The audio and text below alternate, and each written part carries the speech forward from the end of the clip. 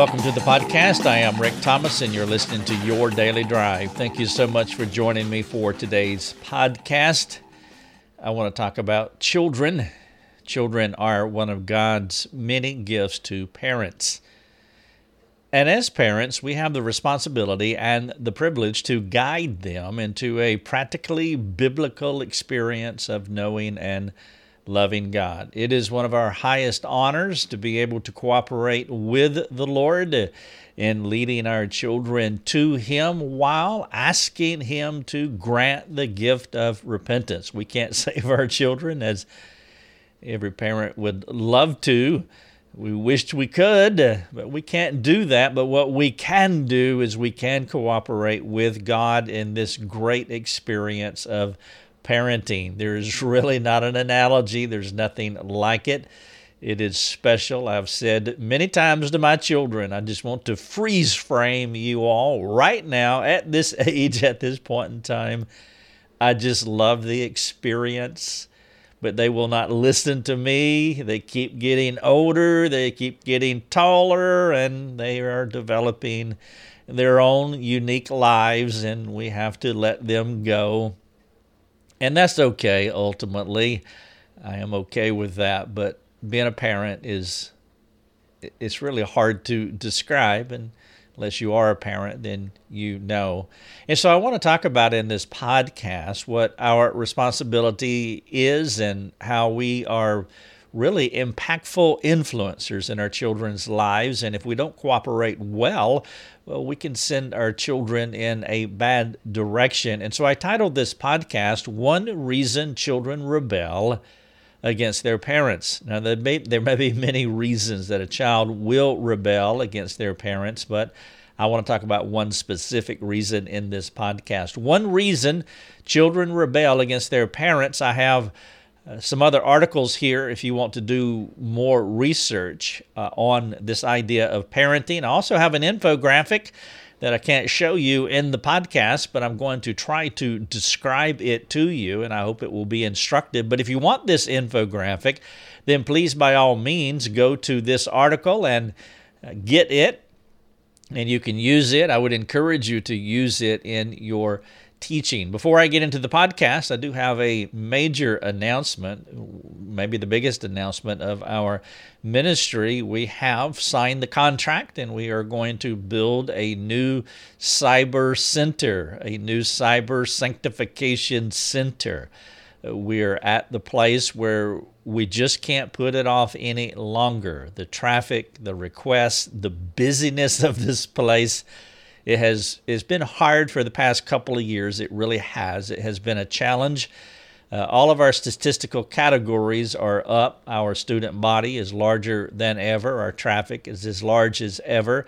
The requests continue to come in. We added a new feature at the first of this year called live chat.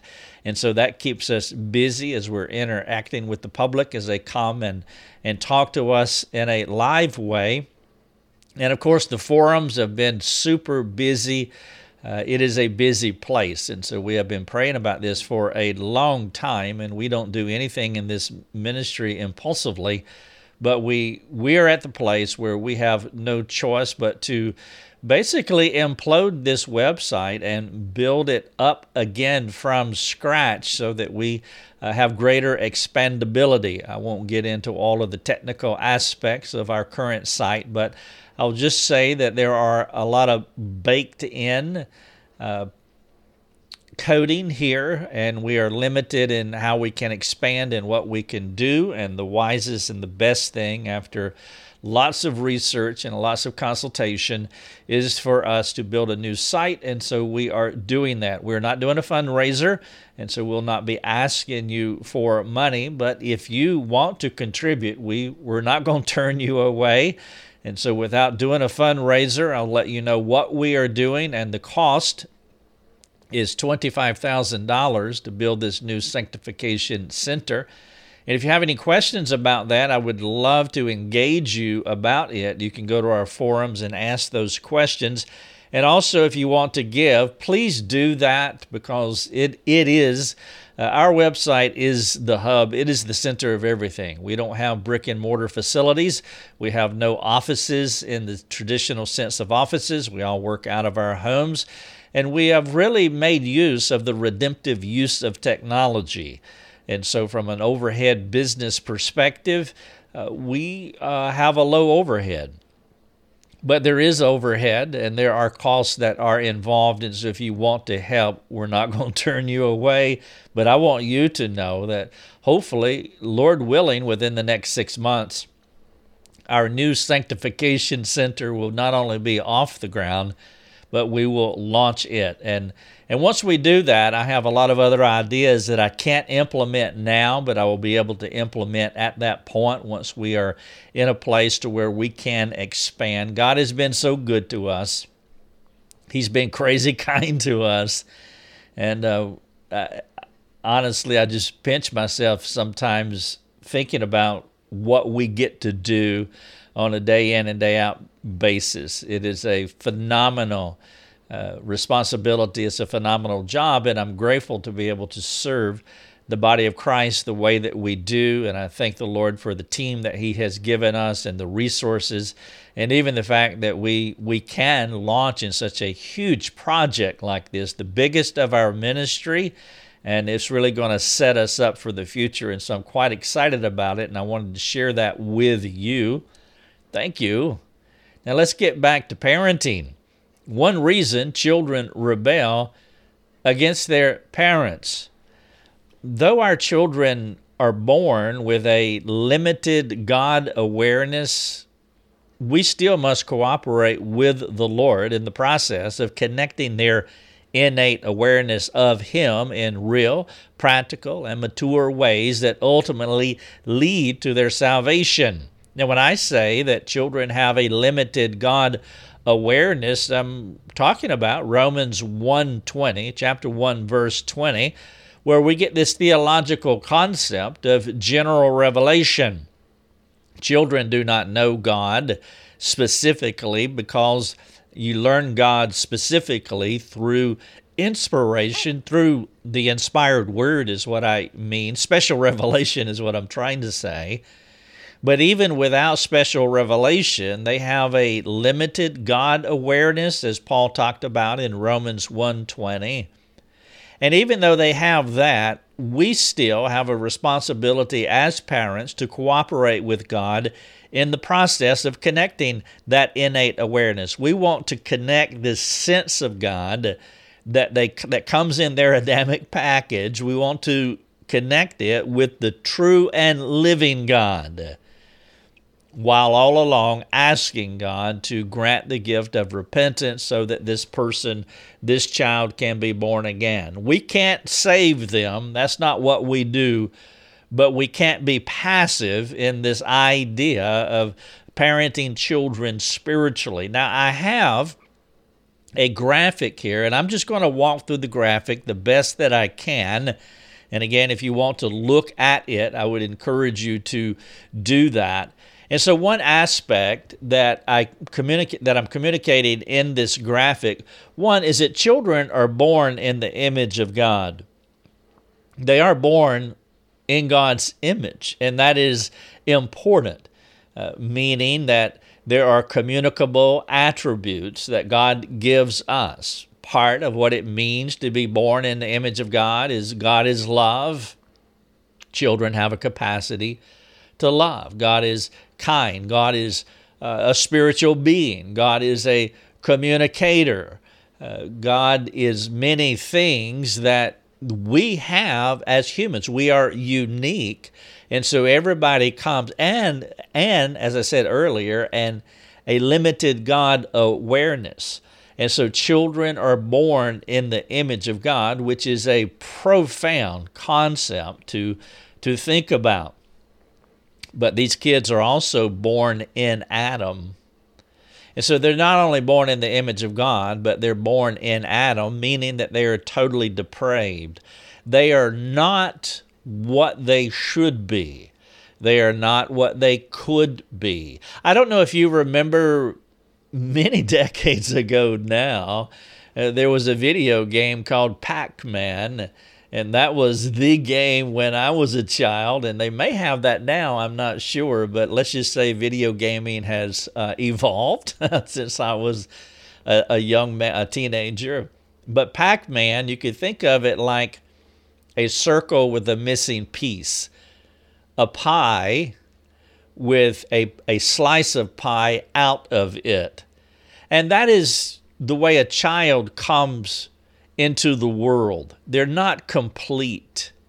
They're not whole. They have a missing piece. They are born in the image of God, but they are fallen. They are incomplete. They are broken. And as you try to roll this sphere along, well, there's a missing piece, and so it just clunks along. It doesn't roll well because it's not a complete circle. And that's how children roll in life. They're clunky. They're missing a piece. And so a parent's responsibility is to cooperate with the Lord, leading the child to the Lord's salvation, which, again, only God can grant, only God can provide. We can't provide that, but we can lead a child to the door, so to speak. Now, if you do that, then this child will have the possibility of being complete, being whole. Paul talked about this in Colossians 1:28, that we teach every person and admonish every person so that they may be complete in Christ, is one of the accurate translations of that word, to be complete. And so good parents do that. They don't get in the way, but we also know that there are poor parenting models. And if the parents aren't doing their job well, meaning if they're not doing their job biblically, there can be a regressive effect. Think about it this way. You have a pie, a whole pie, and then there's a missing piece, meaning we are fallen Adamically. But then the parents come along, and what I mean by a regressive effect, they take another piece out. So now, instead of closing this gap, instead of closing this circle, filling in the circle and leading them to Christ, the circle widens.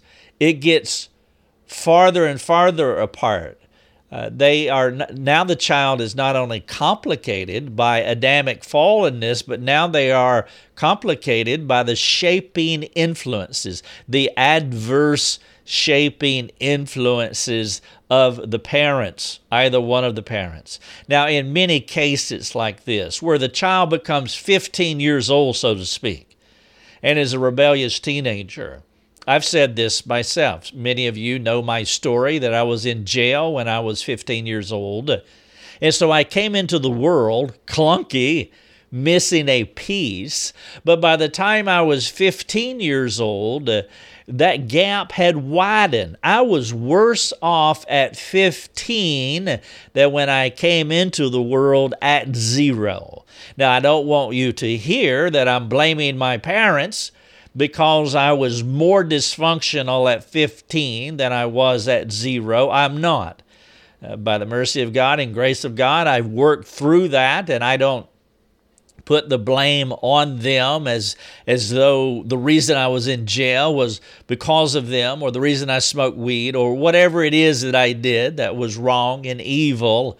It was not their fault. It was my fault. I made the decisions. Ultimately, I was the decision maker. I was in charge. But my point here is that I was worse off in 15 years because of 1, Adamic fallenness. That's how I came into the world, and 2, the shaping influences of my parents who did not follow God. And so in many cases, a dysfunctional child like me, or a young lady, after they become adults, what they will do is they'll desire a spouse as a means to a better life rather than pursuing God. This is what I mean by this. This is what happens. A dysfunctional teenager will look for someone to, and it's been said this way, to fill their love cup, to fill them up, to make them feel whole again. That's what is really going on, though none of them would articulate it this way. They feel an emptiness inside. They feel an incompleteness inside, and God is the only one that can fully satisfy. God is the only one that can fully close this will and make them absolutely complete.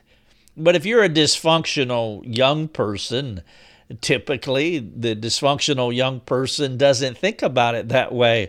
Oh, my real issue is I need God in my life. I need God to come and give me the contentment that I long for. No, what they do many times is they go out and find other things. These are false things that they look for to make them feel better about themselves. Of course, this wrongly motivated choice or wrongly motivated choices, it only exacerbates this long-standing dysfunction that they have in their lives. And parents need to know this. And so you have a child that's born in this world. They are incomplete. They are missing a piece. You don't want to make it worse to where they're missing another piece and then another. And then this child is motivated wrongly to go out thinking that the thing that will make them happy will be, let's say, a relationship. Let me tell you how that relationship is probably going to go.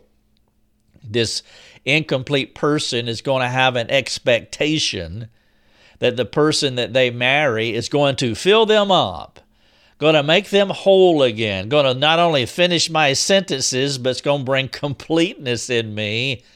Guess what? You're marrying a sinner.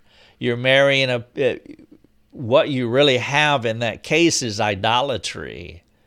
That person is becoming your functional God, little G-O-D. And let me let you in on a secret. It will not be a cooperative God. It will be a disappointing God. And what will happen in 5 years, 10 years, 15 years, that gap that you had will become even wider after you are married and you're in a dysfunctional marriage where you're hurting each other. The impact we have on our children is powerful because we are the earliest and most profound influencers on them. As they grow up in the context of our care, whether that care is good or bad, they are affected by our attitudes, by our words, and by our actions. We, parents, are the most profound influencers on a young child's life. We can make that gap wider, or we can cooperate with the Lord to help close that gap, praying for the day that that child will be regenerated, born a second time. What we do to them does become the shaping influences that they will either imitate, hey, I want to be like you because you are godly, or they're going to reject them. I don't want to have anything to do with you. And so our goal is to export to them. We are in the exportation business. We are exporting the practical gospel, shipping it out to another individual, a child, as much as we can. We want to export Christocentric attitudes, Christocentric words, Christocentric actions. Can you imagine the profound impact that could have on a young child's life who comes in Adamic, broken, fallen, feeling guilt, shame, fear, temptations to anger, and they have this sobering influence of you, exporting Christocentric attitudes, words, and actions. Though no good or bad parent can make a child righteous or unrighteous, we are called to cooperate with the Lord in the salvation of the child by, number one, modeling the life of Christ before them. They need a living, breathing example, practical example of what Christ looks like. It doesn't mean grow your hair out long and grow a beard, wear a toga and sandals. No, they need to see another picture. And again, I caveat this by saying that a good parent cannot make a child righteous, and a bad parent, and bad parents need to hear this, because there are many parents that are living under this cloud of guilt because they look in the rearview mirror and they realize, oh, if I'd only done this, if I only done that. That's called legalism, by the way. If I had done this, they would have become that. No, if your child becomes saved, it will be the grace of God. It will be them uniquely interacting with God and God choosing to pour out His grace and mercy, His regenerative power on that child. Now, I'm not asking you to be a bad parent because you don't make them unrighteous. No, we don't want to presume on God's grace. But ultimately, a good parent doesn't make good kids and a bad parent doesn't make bad kids. But we are called to cooperate with the Lord in the salvation of the child. One, by presenting Christ to them in practical ways. And then number two, teaching them everything that He taught us. You remember that passage of Scripture? Matthew 28, verses 19 and 20. It's called the Great Commission. You are now exporting the Great Commission by the life that you live, that you present to them, and the words that you say, how you teach them.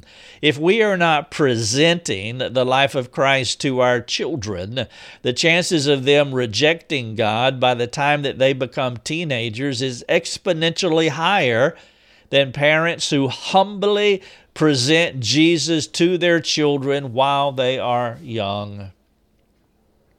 Thinking about children, fear is typically the first evidence that you will see in a child who is in the early stages of rejecting their parents. Let's suppose a parent has a pattern of any of the following traits. I want to share with you 7 or so traits, and I want you to think about them. Now, let's suppose that a parent has any of these following traits. These are not episodes. I'm not talking about episodic traits, but I'm talking about a pattern that is in the parent's life. Let me give you the traits that I'm talking about. A distant parent, not one who's distant every now and then, but one who has a pattern of being distant. An angry parent, an abusive parent, a critical parent, a divorced parent, a preoccupied parent, an impatient parent. Those are some characteristics that can happen to parents, whether it's their own choosing or things that happen to them, like being divorced. If there is a consistency of any of these patterns in either or both of the parents, the chances of the child's fear having a mental stronghold is much higher than a child living in a loving and safe home. You see, part of what it means, as I said earlier, being born in Adam, is that we struggle with fear. That is part of the brokenness that I mentioned in the graphic that I was describing to you. That's part of the missing piece, P-I-E-C-E. And part of the missing piece means that they don't have peace. They don't have shalom, that they are tempted to anxiety and worry and fear. Now, you couple this pre-existing condition in every human's life, in every child's life, fear, that's the pre-existing condition. Now, you couple that or layer on top of that any of these characteristics from a parent: distant, angry, abusive, critical, divorce, preoccupied parent, or an impatient parent. Being born in Adam is to be taken with fear. Being fearful is part of our Adamic wiring because that is what came upon Adam after he chose to sin in the Garden of Eden. Fearful people beget fearful people, and we came out of Adam. Younger children crave security in the family community. Now, if they do not find it when they become older, what will they do? They will seek a safer community outside of the family community. When a parent exacerbates the fear of a child, the fear that comes with the package of the child through any of the behaviors that I outlined, the child will be compelled to find security, safety they crave through other means. This reaction is one of the primary reasons a teen begins to distance himself from his parents. He is looking for an accepting, approving, and loving community. Parents have the responsibility through their attitudes, their words, and their behaviors to lead their children to God. To fail in this is to stir up an Adamic fear that could push them farther from God. You'll find a simple biblical template to model for your children in the fruit of the Spirit constellation that you see in Galatians 5:22. There are 9 elements there, and they give you a snapshot of what Christ was like and how you should be to your children. And so as I talk about, we want to cooperate with the Lord and be in a positive shaping influence for our children, then what is the template? What are the things that we should model to our children? I want you to think about this template for Christ-likeness, and I would love for you, as I mention these things to you that are quite familiar to you, I imagine, but how are you doing, and how do you need to change in any of these characteristics of Christ? Now, you can preface each Christ trait with this question: are my children experiencing the fill in the blank of Christ through me? And so here's the fruit of the Spirit: love, joy, peace, patience, kindness, goodness, faithfulness, gentleness, and self-control. Here's the question: are my children experiencing the love of Christ through me? Are my children experiencing the joy of Christ through me? Are my children experiencing the peace of Christ, patience of Christ? Are my children experiencing the kindness of Christ, the goodness of Christ? Are my children experiencing the faithfulness of Christ, the gentleness of Christ? Are my children experiencing the self-control of Christ through me? Though you cannot save your children or make them holy, you can choose to not complicate their lives further by giving them the clearest possible picture of Jesus. The title of this podcast and the article that's on our website: One Reason Children Rebel Against Their Parents. And that reason is we do not export these Christocentric attitudes, words, and behaviors to our children well. Here's your call to action. I have a couple questions for you to think about. Number one, how will you respond to this practical teaching? How will you respond to this podcast? One way, or here's a few suggestions. One way is that you can get the article from the website and read it carefully, and I have a lot of verses that are embedded here, and you can interact with these verses. Another way is you can write down the fruit of the Spirit: the love of Christ, joy of Christ, peace, patience, kindness, goodness, faithfulness, gentleness, and the self-control of Christ, those 9 things. And you can assess yourself on all 9 of them. How are you doing with them? And then another way is, will you share your thoughts with a competent Christian friend who will speak the truth with love to you? And so you take your notes, your journal notes. If you're not a journaler, it doesn't matter. Take your thoughts. Send this link, this podcast, this article link to your friend. Show them this graphic. Have them read through it and say, hey, I'm just not doing well on this and I need some help. Will you help me?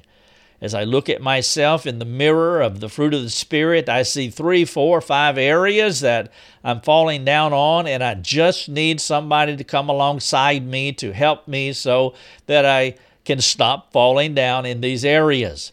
Now, if you want to talk further about this, I would love to do that with you. You can come to our website. You can come to our Current Sanctification Center. And we would love to engage you. Fill out your username and password. It's free of charge. We'll share what advice we have. We'll share what resources we have, and we will try to help you in your journey with Christ. And if you are a parent, with your journey with your children. Thank you so much for listening.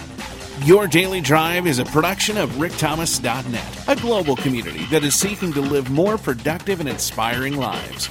If you'd like to learn more about our community, please go to rickthomas.net. rickthomas.net.